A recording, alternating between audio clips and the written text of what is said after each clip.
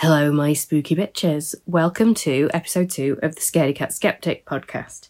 I'm Emily Dewsnap, desperate skeptic and eternal wuss, and this episode we'll be talking all things Grey Lady. Before I get into this properly, you're probably wondering, did Em's voice get sexier, or am I imagining things? No, I haven't taken up smoking, despite the fact that I sound like Patty and or Selma from The Simpsons. I have the worst summer cold. I didn't even know you could get colds in summer. I feel like hot garbage. So I do apologise for the nasaliness and the gravelly voice. I'm sure I'll be back to normal strength for the next episode. But I have committed to get this podcast out for the first of the month. So I'm going to continue with my Phoebe from Friends sexy cold voice. So yeah, fingers crossed I should be fixed for the next episode. It's so bad. I'm so sorry, guys. I'm so ill. Anyway, this month's haunted location is Bolling Hall in Bradford, where myriad ghosts charge about, frightening guests and photobombing selfies. My witchy bitch friend Ellen accompanied me on this ghost hunt, and it was just a thoroughly charming afternoon. So Bolling Hall is a smallish stately home in West Yorkshire.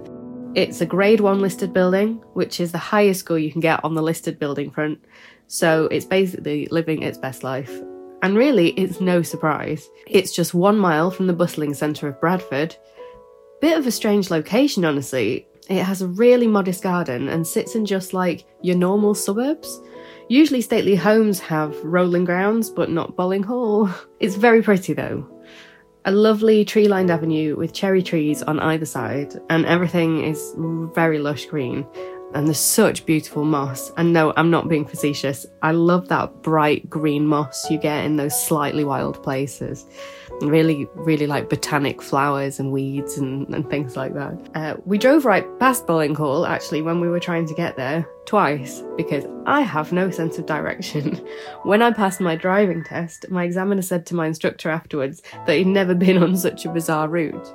I passed, though. Anyway, despite being slap bang in the middle of suburban housing, it's remarkably well hidden from the road. We parked up near the cafe, and we're surprised to discover that it's not actually attached to Bolling Hall. We made a mental note that they did coffee and cake, and from there we took a lovely stroll through the park and shortly found ourselves at the entrance to Bolling Hall, which is actually at the back of the building. Just harking back to the last episode, which was about Temple Newsome, the architecture is very similar. I guess it was the fashion back then. Please don't bombard me with messages, architects. Or actually, please do, but nicely. To a muggle, it's a similarly functional structure with long, thin windows, and it's laid out in a C shape, although Bolling Hall is about a quarter of the size of Temple Newsome. Personally, I find Bolling Hall a more attractive building from the outside, although this isn't a game of comparisons. On entering the hall, I was immediately like, now this is my speed. Bolling Hall is a home, and not a froofy fancy one. You enter the hall through the back kitchen. It's dark with blackened beams and low ceilings. A huge arched fireplace, now bricked up, greets you. It takes up nearly the entire wall. All kinds of heavy-duty functional tools are scattered about the place. Heavy-bottomed copper pots and pans hang from the mantelpiece. It's beautiful. A rough wooden table stands to the left as you enter. There's a display of the type of food that would have been eaten in medieval times. Hearty pies, hunks of bread, massive cheeses, and thick slices of game meat. Oh, my mouth just did that squirty thing. It's my kind of food. I like simple food cooked well, not small fancy food with foam. Please and thank you. In other news, I'm still a bit podgy. No idea why. Might just eat this pie. For the fellow Game of Thrones nerds out there, Bolling Hall is to last month's location Temple Newsome what Winterfell is to Casterly Rock.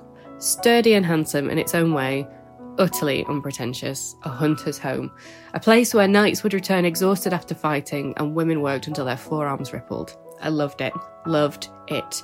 And we're still only in the first room when I reach this conclusion. The back kitchen of Bolling Hall, where you enter, has a distinctly old-school apothecary feel to it. It's the sort of kitchen I dream of skulking around in old age, like a crazed old crone cackling over a cauldron and scaring the local children. #life goals. We did eventually make it out of the kitchen, after I'd finished waxing lyrical about it. I noticed that most of the flooring on the ground floor throughout was made of stone slabs. I should imagine that Bolling Hall was absolutely freezing in winter, which is one of the reasons I kind of compared it to Winterfell. We felt the temperature drop as soon as we walked inside, although that could have just been the ghosts, of course. The north of England is cold enough with central heating, but in medieval Britain it would have been unbearable, which leads me to believe that the residents of Bolling Hall were tough. And by necessity, keen hunters. It's easy to see that from the decor. Spoils of hunts gone by stare glassily down from the walls. Wild boar, venison, rabbits, pheasants. Oh, there goes my mouth again. Leaking away. Sadly, there was no bad taxidermy at Bolling Hall. I do love a boggle-eyed tiger or a fox that looks like it's seen things, but all the taxidermy at Bolling Hall was very well done. There's a drawing room in the centre that ties the whole house together with a mezzanine above. 2 staircases lead up to the mezzanine from either side of that room. It's a great vantage point.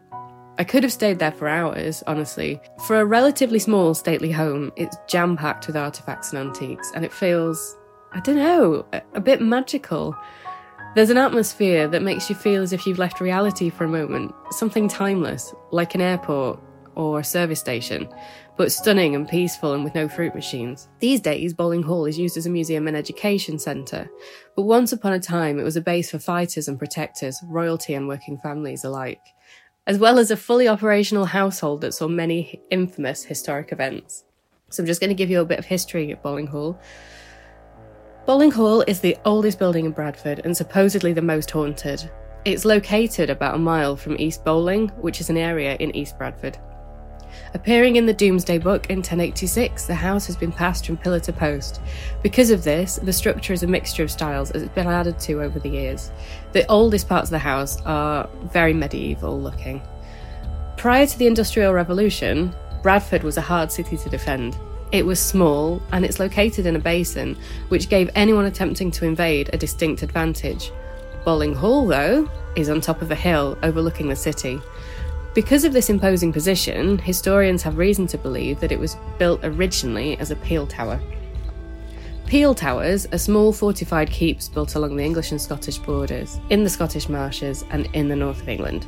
They were freestanding defensive buildings that were also used as watchtowers. Fires could be lit from that high position to signal impending danger, particularly important for Bradford in its cosy valley. All in all, Bolling Hall played an important part in Bradford's safety for many years. Originally, Bolling Hall was owned by a man named Sindi, that's S-I-N-D-I, and not Cindy as in the doll. Not much is known about the original family, and I can't see anything online. However, what is interesting is that the name Sindi is most commonly found in Saudi Arabia, and its roots are firmly Arabic. Bradford is now a very multicultural place with several well-established Asian communities. While the majority of these Asian communities seem to have sprung up in the 50s and 60s when we invited people to come here, I'd be really interested to know how far back Asian settlers go in the history of Bradford, or whether I'm barking up the wrong tree entirely. We did see some little artefacts at the hall that mentioned that Cindy was Asian, which makes me think that I'm on the right track at least. I'm aware that in the 60s and 70s, workers from Pakistan were invited by the UK to come to this country and work in the mills in Bradford. If anybody knows anything about the history of Asian settlers in Bradford before the 60s and 70s, or is a Cindy and knows the history of the name, please do give us a shout, because I'm finding this really interesting and I'm frustrated that I can't find any more information about it. Back in those early days, the hall was known as Bolling, with a C, rather than Bolling, and was, at the time, worth 5 shillings annually, or the equivalent of 25p now in UK cash monies. After Cindy, the manor passed to Ilbert de Lacy, who was Lord of Pontefract, which in this day and age sounds like an insult, honestly. You massive Lord of Ponty. Definitely an alternative to calling someone a dirty alcoholic. I'll try it out. Ilbert was originally from Lassie in Calvados, where the lovely apple brandy comes from, and that is the extent of my knowledge on Calvados, which probably makes me a massive Lord of Punty. I can see this catching on. Bolling Hall and other estates in West Yorkshire were granted to Ilbert de Lacy by William the Conqueror for fighting in the Battle of Hastings. Ilbert went on to do some impressive war-related things, including being a major participant in the harrying of the North. Bolling Hall was passed down through 3 generations of male de Lacys, and then continued down the female line until at least 1348, which is the last record we have of the de Lacys at Bolling Hall. Bolling Hall also served as a seat for 2 powerful families in Bradford, the Bollings and the Tempests, which makes it sound like the setting of a Shakespearean play. From 1316, it was in the possession of William Bolling, but was then lost again when his descendant Robert Bolling fought on the Lancastrian side of the War of the Roses, making him a Red Rose. He was destitute until he eventually persuaded Yorkist King Edward IV that he had been made to fight for Lancashire under duress and that he was really a Yorkshireman at heart. In my experience, Yorkshiremen take their ancestry very seriously. I once had an argument with a very laid-back friend because I said I didn't like gravy. It ended when he shouted, "I'm a Yorkshireman!" at me, which was honestly hilarious and has now made me very careful when expressing a distaste for gravy. You never know who's listening. I don't hate it, by the way, it's just not my favourite thing. It's just like slightly salty, beefy meh. I'd rather have curry sauce. Anyway, I've got to do a segment on the War of the Roses at some point. It's so close to my heart. I've lived in Yorkshire longer than anywhere else, but I'm from t'other side at Pennines. I'm both a white and a red rose. A pink rose, if you will. It's very conflicting. I don't want to dilute the ghost stories with too much history though. Let me know what you think, dear listeners. Are you interested in knowing more about the conflict between Yorkshire and Lancashire? And in the meantime, I'll dig around for War of the Roses ghosts. There must be hundreds, so many people died. For now though, Bolling Hall. The Tempests took control of Bolling Hall in 1497 when Richard Tempest married Rosamond Bolling, because heaven forfend a woman would take the mantle of the estate on her own. And then we're back to the Pilgrimage of Grace again. I spoke about this last episode when we went to Temple Newsome. I feel like these 2 homesteads are intrinsically linked, which would make sense given the time frame and proximity of when they were built and what was going on at the time. If you haven't listened to the previous episode, check it out. We saw an actual flipping ghost, maybe 2. And I speak briefly about the Pilgrimage of Grace in that episode. The episodes are standalone episodes, so you don't have to listen to them in order, or you don't have to start at the beginning to understand where I am with things, but in this instance, it probably would be worth listening to that one. Richard Tempest suffered the same fate as Thomas Lord Darcy for his participation in the Pilgrimage of Grace and was executed. The house then actually did fall to a woman, shock horror, and Rosamond successfully, single-handedly, with the help of only 10 to 20 servants, ran the estate until her death in 1553. The Tempests continued to hold the house, turning Bolling Hall into a royalist base in 1643 during the Second Siege of Bradford. The Royalists won and were planning to put the parliamentarian sympathisers to death when the first recorded ghostly sightings ensued. So I'm going to tell you about 3 ghost sightings at Bolling Hall, including the most famous one, and then I'll move on to our recordings and our findings. The Royal Commander and Earl of Newcastle reported that on the night of the victory of the Second Siege of Bradford, the ghost of a woman appeared in the room he was staying in at Bolling Hall. The ghost woke him up by tugging on his bedsheets before telling him to pity poor Bradford, while wringing her hands. He had been planning to absolutely decimate the city, but after this visitation, he gave mercy and only killed those that offered resistance. As a result of this ghostly vision, only 10 people died. Many ghost sightings have been reported at Bolling Hall. Well over 20 apparitions are said to reside there. The woman who appeared to the Earl of Newcastle is said to be the White Lady, who is still seen to this day. Who the spirit was in life, though, is up for debate. There have been many ghost sightings since. They happen all the time at Bolling Hall. It's said to be one of the most haunted houses in the north of the UK. So I'm just going to tell you a couple more, and one is from an actual paranormal investigator who went to Bolling Hall specifically to do ghost hunting. So on the 22nd of January 2022, so fairly recently, paranormal investigator Dean Buckley settled in for the night at Bolling Hall. He had with him a small team of supernatural enthusiasts and mediums. Dean has been a paranormal investigator for 20 years and maintains that Bolling Hall is one of his all-time favourite places to hunt because it's so active. From the very minute Dean and his team passed through the doors of Bolling Hall on that evening, they were hit with strange happenings. The Blue Room in particular at Bolling Hall has a reputation for making people feel uneasy. People report sensing a malevolent presence there, as well as feeling that they are being watched. So it made sense to Dean to begin the night in the Blue Room. Almost straight away, he saw the figure of a woman on the other side of the bed. Later on that evening, he returned to the Blue Room to see if the ghostly figure of the woman was still there, but instead saw the face of a man at the end of the bed. But by far, the most noteworthy apparition of the evening was the tall figure of a very smelly man, which was seen by everyone on the team. Dean's wife, Veronica, who was one of the mediums in the group, spotted the ghost moving up the stairs and followed him. "There was an awful smell about him," said Veronica, "like body odour, like someone who hasn't washed for days." Everybody in the group said that they were hit by the smell of the tall man after they scrambled up the stairs in a bid to get a proper snapshot, and none of them could explain where the smell was coming from. Creepy. I really hope my inflection's coming through.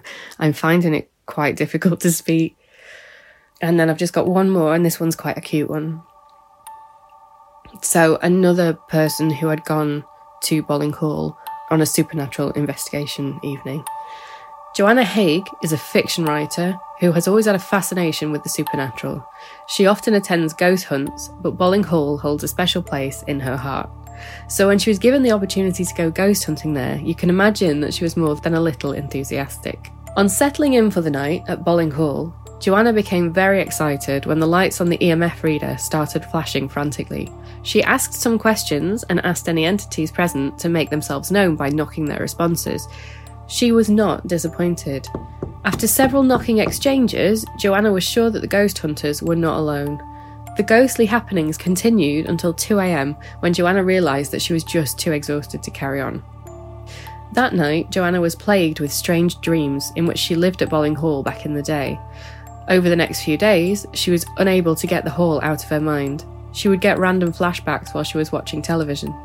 Looking back over the footage she'd recorded, Joanna noticed a small and beautiful orb floating across the screen, and she had a strange feeling that something had followed her home from the hall. Joanna set up her communication devices, a pendulum, talking board and EMF reader, and she was not disappointed. Again, a spirit called Sarah answered her. Sarah had lived at Bolling Hall in the 16th century and had been very lonely. Taking a shine to Joanna, Sarah had followed her home. Joanna claims that the ghost of Sarah still communicates with her often. Both she and her daughter hear the voice of a little girl calling their names, and things often move. Joanna is pleased that Sarah has found herself a happy home. So just bear in mind, a visit to Bolling Hall may just catch you a new family member. I don't think I brought anyone home though. And you really don't want that smelly guy coming home with you. How would you explain that to your mates in the pub? It wasn't me, it was the ghost. This account was put together with the help of an article from the Spooky Isles, so I'll put a link in the show notes so that you can read the full article. For a house as haunted as Bolling Hall claims to be, there seem to be very few actual ghost stories online. Lots of people have reported flashes or fleeting encounters. Many people have captured glowing orbs or misty shapes on camera, but that's kind of where the stories end. There's no big tales like there were from Temple Newsome with Phoebe Gray and Lady Ingram. And unlike Temple Newsome, there seems to be no firm knowledge of who the spirits would have been in life. So, anyway, rather than dilly-dally, let's take it to the hall itself and see what happens. You're not going to believe this, guys. It happened again. I'm at Bolling Hall with the lovely Ellen McMichael today. We've got a plethora of tales for you, and we've only been here half an hour. So, in the first instance, we've spoken to a gentleman on reception who has several fascinating ghost stories. And he did tell us 3 tales, and I forgot to record. I did it again, folks. I forgot to hit record. But the lovely gentleman on reception regaled us with 3 solid tales of first-hand ghostly experiences he's had at Bolling Hall. The first of these was that early one winter morning at about 7 a.m, he arrived at Bolling Hall in torrential rain. When it rains, the rain can sneak in under the front door, so it can be quite cold and unpleasant first thing. Like I said, it's a cold space and the floors are slabs of stone, so the damp and frigid air must seep up through your feet. It was pitch black and he was the only person there. He started setting up for the day ahead. He went into the kitchen and then realised that in the doorway to the back kitchen there was a figure. Taken aback, he looked directly at what was clearly a man in the doorway. The man was as solid as anything, just standing there in old-fashioned fancy dress. They looked each other right in the eyes and just stood there staring. I'm paraphrasing a bit here, but Paul said something along the lines of, my mouth just dropped open, and then his mouth dropped open, and the strangest thing about it was that he could see me too. And then as I looked, he started to waver in and out, sort of wobbling like a bad signal. He got fainter and fainter until he vanished. It had to be a time slip. And now you've got Paul in his own words. Apologies, the recording is quite echoey, and a family comes in while he was telling us his stories, so there's child's laughter. It's not a ghost. Don't at me. Well, the next thing I saw, it was about a year after I'd seen the man, and that was one afternoon. We closed to the public at 4, and this is probably about 4:10 in the afternoon. So the front door was locked. I'm round the corner from the reception area outside the staff room, and the only other person in the building was a male member of staff. He's in the staff room, and I'm looking into the staff and talking to him, and I kind of saw something out of the corner of my eye to the right hand side, so I turned to look, and I looked through the house body, the main hall, into the doorway of the drawing room far in there, and there's a woman stood in the doorway, right, and she had a big old-fashioned flowing dress on. So I wasn't thinking, it's a ghost. I was thinking, why is there a woman stood there in an old-fashioned dress? Now, she was only there a matter of seconds. She seemed to just walk off into where the staircase is. And so I went running through the house body, through the door into the drawing room, and I turned left into the bottom of the staircase. And I'm looking around thinking, well, where's she gone? She can't have just disappeared. So I'm going up the steps, and I turn the corner on the steps because it goes round. And there's a big portrait on the staircase, and it's Caroline Wood. Now, she lived here in the late 18th, early 19th century. And as soon as I clapped my eyes on the portrait of Caroline Wood, I realised who I'd just seen, because exactly what you see on that portrait is what I saw in that room that afternoon. Yeah, it was very, very creepy. Right, we've seen enough, let's go.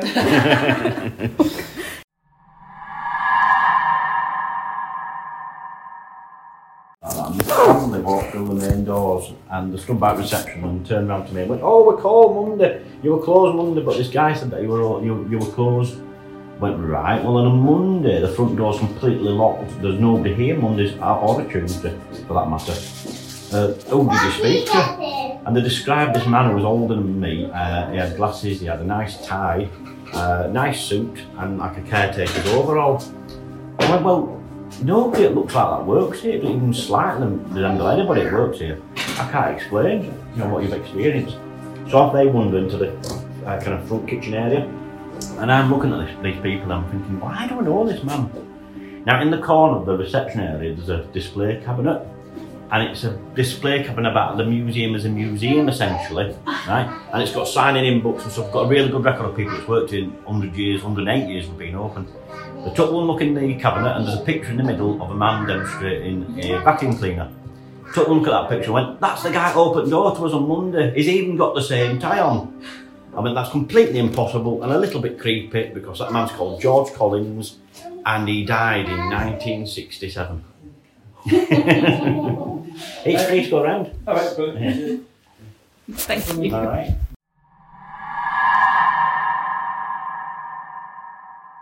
Thank you for those. After we had spent some time in the kitchen and the parlour, we came upstairs and found another visitor assistant who was willing to share some stories with us.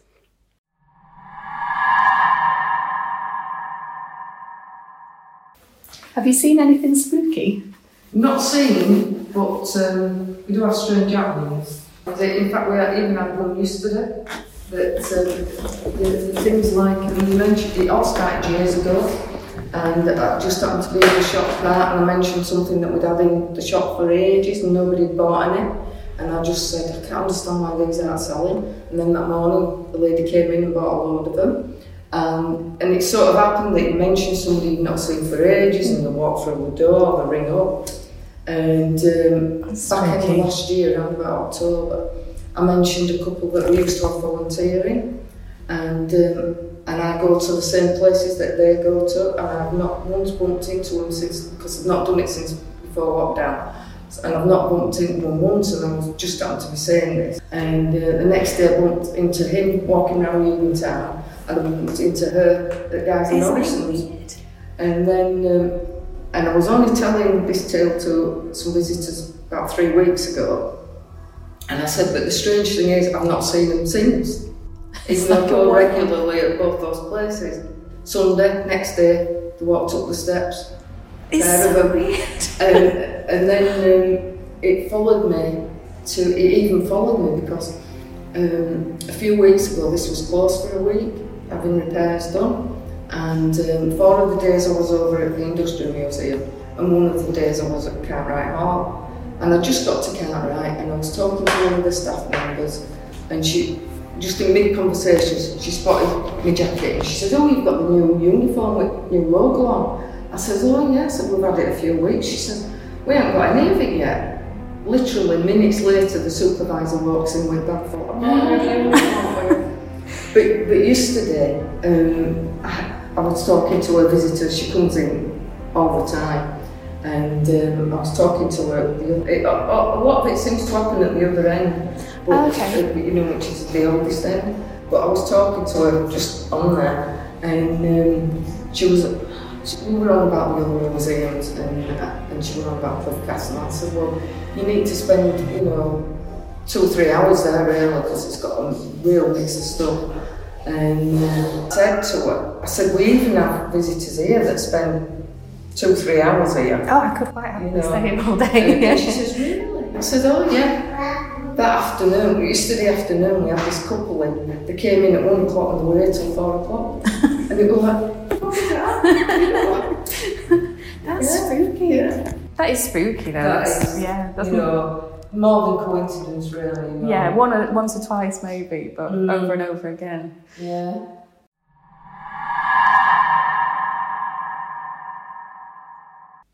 Upstairs at Bolling Hall is very peaceful. If there are ghosts here, they seem quite content. Many strange things happen here and everyone seems to have a tale to tell, but nobody has reported being scared or terrorised. We seem to have garnered the interest of something here too. So you probably can't hear it because it's quite quiet, but these little alarms keep going off. At first we thought it was something to do with the thermostats, but we watched one and realised that the noise was moving around. At one point it was coming from directly behind me, but there was nothing there. So I've just checked my backpack in case we're carrying something that's trying to tell me it's run out of battery or something. I couldn't think what it might be, but I have things like portable chargers and my Kindle, and I have all sorts of bits of electronics that I carry around. So it could potentially have been one of those. I couldn't really think what it might be that was making that kind of noise. But the noises keep moving from room to room. And they're distinctly electrical, so I'm not suggesting they're the cries of ghosts. They sound like old digital alarm clocks, really tiny digital alarm clocks. We've been following the noises, and at one point ended up in a strange gated stairwell. We shone our torches up there and tried to take photos, but we couldn't see properly. It's a very narrow and uneven staircase that seems to lead up into a tower, but there's no access to the public, and you'll see why if you check out the photograph that we took. There was a lot of straining through the bars of that gate to get a shot. It was the best we could do. I can't see anything obviously strange in the photo. I would have thought the alarms would have been going crazy at this point because I don't think you're supposed to lean through those bars, but they were silent while we took the pictures. I guess they're not delicate artefacts though, so maybe that's why. Then the little alarms started up again and we followed them and ended up in a little library. And the librarian was such a sweet woman who said that she had also seen some ghostly things and was hoping to bring her granddaughter to the ghost hunts, although her daughter wasn't keen apparently. She handed me a children's book which mentioned the ghosts of Bolling Hall, other ghostly surrounding areas that we need to visit. And we stayed and chatted with her about haunted places to visit in Bradford, so I have even more locations to add to the list, which is flipping brilliant. But then we asked her about the alarms and she seemed confused. She said that there are alarms, but that they only go off when you touch the antiques, and she hasn't heard anything today.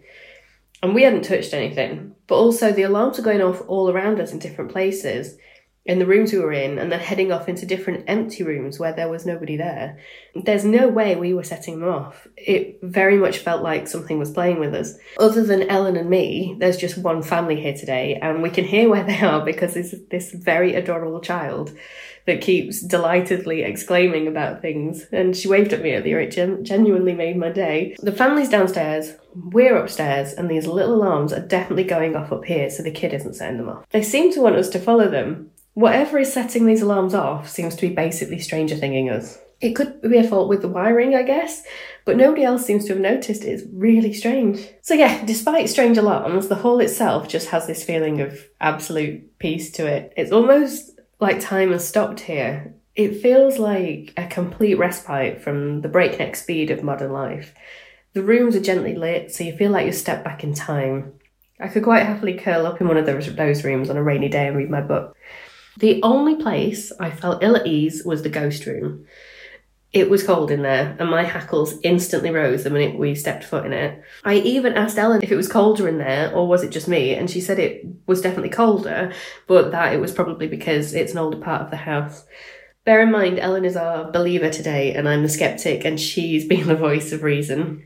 2 creepy-looking old paintings are carved into the fireplace, and their eyes watch your every move. It could be psychosomatic, of course, because the room is called the ghost room. But it definitely feels like you're not alone in here. This is the room where the ghost of the woman supposedly appeared to the Earl of Newcastle on that fateful stay on the night of the Second Siege of Bradford. Pity poor Bradford. No wonder he was spooked. I wouldn't have been able to sleep in here.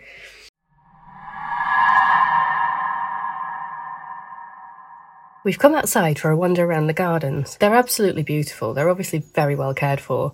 And they are manicured, but there's also a wonderful fecund wildness to them, which I much prefer over preen places. They're small, the grounds here, and it's odd to look up and see the suburbs of Bradford beyond. But the cherry trees are blossoming and everything has a very idyllic feel to it. It's also very still out here. But the strangest thing so far has happened to us. I listened to the visitor assistant stories of coincidence, the second one, the lady, and I thought it was spooky, but probably just spooky coincidence. But a few minutes ago, we were walking in the grounds, and I looked up, and I saw someone I haven't seen for years, and she said my name and came towards me saying, "That's so weird. I was just talking about you, and now I don't know how to feel about it." I don't know, Bolling Hall feels like a place of good fortune, where strange things can happen, but with the best of intentions, starting with a ghost who saved the majority of the population of Bradford back in 1643. I like it. I'll be back. So, back at home and assessing everything, what do you guys think the little alarms were? And yeah, the coincidence thing, that was so strange. I'd like to go back just to see, again, if it was a coincidence of a coincidence. So I'm going to give you my ratings. Potential ghost experience by Scaredy Cat 2. Again, kind of. We had the interaction with the alarms and then experienced a coincidence after the lovely lady told us that we would have a strange encounter. She was so convinced that it was going to happen as well, and then it did. Very odd. Scare factor, 3 out of 10. I would have said 0, but the ghost room got under my skin quite a bit. Value for money, 10 out of 10. You cannot beat free. Although I did stick a £5 in the donations box because it can't be easy getting funding these days. Although there are ghost hunts that you go on too that are paid events, which I'm hoping go towards the upkeep of the hall. Family friendliness, 10 out of 10. The house is small enough for little legs to get around without much stress, but also exciting enough for them to wear them out. There's a lot of history told in simple ways, several little guided games you can play on your way around, and the library is mostly geared to children. An entire family can go here for free. Although I was speaking to a friend of mine who has children, and I might have got this wrong. I don't have children, and I don't really know any. Well, I do, but I don't get involved with their maintenance. I have a cat, that's enough for me. Apparently, if you try to take a child around a museum or a stately home or something like that, they'll just whiz round because they're not interested in the history or looking at things. They just want to run around. So I might have to reassess my rating system. Accessibility, 4 out of 10. Again, it's that stately home situation. There's not much you can do with a grade 1 listed building, which sucks for disabled people wanting to learn about a place's heritage. There are a lot of stairs, the floors are uneven, and there are small, narrow rooms, so wheelchairs could be problematic. The guides are so eager to help, though, and I believe that they are all fully trained in disability awareness. The entrance and ground floors are fully accessible, and there is disabled parking available. Time spent, 2 hours for house and garden, and then another 4 nattering in the cafe. The carrot cake was, it's making my mouth squirt again just thinking about it. Beauty spot, 6 out of 10. The gardens to me were so beautiful. Though modest, the house is very pretty from the outside and fascinating on the inside. The location threw me though. The sight of 60s new builds when you're immersed in medieval culture is just a little bit jarring. Nothing anyone can do about that, I suppose. It all just got built up around the hall. If you did want to walk, there's a nice park next to the hall with guided walks printed on the path, so you can choose how many miles you want to walk before stuffing your face with cake. Customer service, 10 out of 10. Awesome staff, really helpful and willing to let us record them, which was amazing. We'd love to hear from people who have been and had spooky experiences at Bolling Hall as well. I've got some listener stories for you.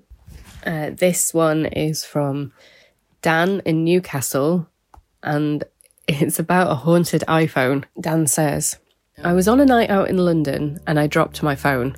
I don't remember doing it, but when I woke up, it was completely smashed, to the point where you could see all the way through it. It still just about worked, as in it was on, but my screen was destroyed and I needed my screen for my train ticket. It was just decimated. So I went to CEX, like you do. I just picked the cheapest iPhone I could find. It was a bit tatty, but better than mine. It was about 60 quid and a bit smelly, but I'm not fancy. I managed to get my train ticket sorted and dragged my hungover arse to the train station to meet the other lads. I must have fallen asleep as soon as I sat down, and then I was shook awake by one of the lads shaking my arm. He said my phone was going mental. I looked at the new old phone, and there was just message after message from someone called Katie asking where I was. I don't know a Katie. I opened the text messages and realised that the phone hadn't been properly reset. A load of messages from the previous owner were still on there. I didn't really get how it could be happening because the factory reset is supposed to completely wipe everything when the phones are refurbed. I read quickly through the messages. There were loads of unanswered ones from this Katie asking where the owner of the phone was and saying she was worried. So I assumed that whoever she was messaging had ghosted her. But then I found some texts sent to Katie from my phone. The last one from my new phone was a single line that said, "Something's wrong," and then nothing. How could I resist? So I did. I read it. I read them all in reverse, and the phone is long gone now. I have the screenshots still. I'll put them in the right order. Hope they come through in the right order. They didn't, but I pieced them together. So there's a lot of timestamps on this. So the phone we're calling just phone. This is the phone that Dan has bought from CEX. 8th of November, 2018. Phone, 10:53. Wish you were here. I don't like it. It's really cold, lol. Wanna come keep me warm. Katie, 10:54. I would if I could. It's only temporary, right? Phone, 10:57. Yeah, I guess it's fine for now. Katie, 10:58. You could get one of those heated blankets. Phone, 11:02. You're my heated blanket though, lol. Katie, 11:04. I will be when we get a place together. Phone, 11:04. Heart emoji. Katie, 11:05. Night weirdo. Katie, 11:06. Love you. 9th of November, 2018. Phone, 3:33. I'm scared. Phone, 3:36. Please pick up. Phone, 3:40. Someone's here. Phone, 3:42. Fuck, there really is someone here. Phone, 3:44. Call the police. Phone, 3:46. CAC the police. CAKK. Just a misspelling. Phone, 3:47. Call fucking pollen. Phone, 3:48. Not joking. Phone, 3:50. I'm under bed. Someone came in the room. Phone, 3:51. I'm scared. Phone, 3:53. I can hear them breathing heavy. Phone, 3:55. No chance. Phone, 3:59. No see. Phone, 4:01. Bad. FYXJ. Don't know what that means. I think it's just typos. Phone, 4:01. Something's wrong. And then the messages from my phone stopped altogether. It all sounded a bit dramatic for my liking, and I would have just deleted them. But right then another new message came through from Katie. I couldn't understand it. Those texts were from 2018, and it was 2019 when I got this phone. So why would she still be texting? Surely she would know what happened by now. I sent her a reply that said, I've literally just got this phone and I don't know you, sorry.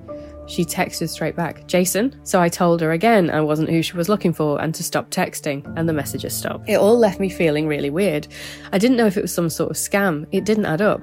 I rang CEX and told them what had happened, but they just seemed really confused and said that's not possible and to just block the number and do another factory reset. I couldn't take it all the way back to London, so I was stuck with it. So I did a reset, but I couldn't stop thinking about it. I was obsessed with knowing what had happened to Jason, so I kept Googling the name Jason and kidnapping London and break-in, but it was so vague I got tons of results about other things. Nothing seemed connected to these messages. About 2 or 3 days later, I was coming home from work. I'm a pharmacist and the chemist I work at stays open really late, so it was really dark. Some of the streetlights are out on my street. It's a bit rough where I live and the kids on my street like to vandalise the lights. So I got my phone out to use the torch to find my keys. And yep, you guessed it, I had another Katie message. "Katie, I'm coming to get you." I was irritated because I thought I'd fixed that. I was just messaging back to tell her to stop harassing me when the phone rang. I answered really grumpy and was just like, "This needs to stop," or something. I can't remember what I said. There was just static on the other end, so I hung up. It immediately rings again, so I answer and shout, "Stop calling me." Then this girl speaks and says, "I'm going to come and get you. Where are you?" Then the static starts again. I was about to hang up when a different voice, like a horrible distorted voice, says, "I told you I was coming to get you." And then the phone got so hot it burned and I yanked it away from my ear. My ear felt like it had been burnt with a soldering iron or something. When I looked at the phone again, the call had ended, but I was so spooked out. It sounds so ridiculous now I'm writing it down. It's clearly a prank. But I have a burn mark on my ear from where the phone got hot. That could be coincidence, I guess, but now when I hear static or white noise or anything, my ear gets all hot and starts hurting again. My girlfriend now is really annoyed about it because she likes white noise to help her get to sleep, and she has to wear headphones because I can't listen to it. They really did a number on me, whoever it was. I was so shook up I left my phone in the shed overnight, and then the day after I went to the CEX in Gateshead and exchanged it for another one, which is what I should have done in the first place. Cost me an arm and a leg. And I didn't leave the shop until I'd gone through everything on the new phone to make sure there were no surprises. The guys kept laughing and saying there was no way for old messages to still be on a refurb after what they do to them. But I have the proof of what happened, whatever that was. I guess it's not a ghost story, but it's weird. If anyone thinks they know Jason or Katie from London, though, can you let me know? I'd like to publicly congratulate them on scaring the shit out of me. I didn't think it was possible to make me sleep with the light on, but I did for ages. Winky face. Thanks for reading this. I know it's long, and keep up the good work with the podcast. I've been enjoying it so far. Cheers, Dan. Thanks, Dan. Now I'm going to be sleeping with the light on. So I was really chuffed to get a notification to let me know that we'd made it into the Apple Podcast charts a couple of days after the podcast was first released with those initial couple of episodes. I don't actually know whereabouts on the Apple charts, but I'm still pretty chuffed that we made it, like, off the bat. If you get a minute, give us a 5-star rating on Apple, Spotify, or wherever you get your podcasts. And more importantly, do you have any ghost stories you want to share with us? Visit the website for more information, scaredycatskeptic.co.uk, and that's skeptic with a K. There's a contact page for you to submit your stories. If you have a location you think we should visit, UK only for now, drop us a line. You can find us at scaredycatskeptic.co.uk, and don't forget that skeptic is spelled SKEPTIC for the international bods. We're also on all the socials, Twitter at scaredyskeptic, Insta, TikTok, Facebook, YouTube, and LinkedIn at scaredycatskeptic. I'm struggling to get a lot of content onto all of the platforms at the minute, and it's mainly down to other commitments. I have a big commission with the art business at the minute, and also I've had a few health issues, and this cold is not helping. But I promise you I'm going to try and be a bit more consistent with that. Don't forget to like and subscribe and all the good stuff, and I look forward to sharing more spooky tales with you all. Special thanks, as always, to Tom Bramwell for the concept art for our Scaredy Cat mascot Maud. Thank you to Sammy McEwen for her insights and spiritual guidance. Thank you to Ella McMichael for coming around Bolling Hall with me and being the voice of reason.